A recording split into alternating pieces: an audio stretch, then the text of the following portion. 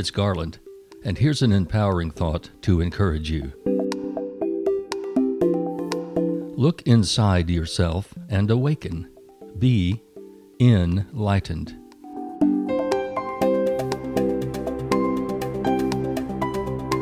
Think of the images of awakening. Waking up from a deep sleep. The unconscious becoming conscious. The blind receiving sight. The ignorant becoming enlightened. Enlightening the mind, spelled I-N-lighten, means illuminating yourself from the inside, becoming aware of yourself at a deeper level, getting to the essence of yourself. Some call it soul searching. The goals you set are more clear when they come from this place. What we decide to hold on to and let go of become more fixed in our mind, because we cannot betray who we are at our core.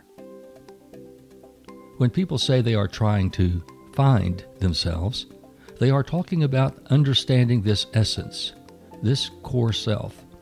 It is an awakening to one's true self, and all becomes clear. Sometimes it's an affirmation that you're on the right track in your life path.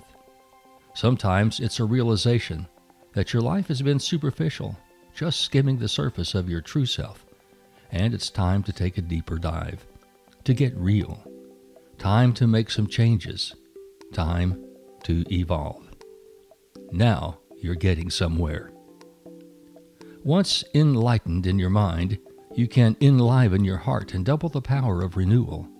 Heart and mind working in concert, effectively and efficiently. The stuff of soulfulness. A clarity comes over you, and you know what you must be about, what the goals are that support the enlightened you to which you have awakened.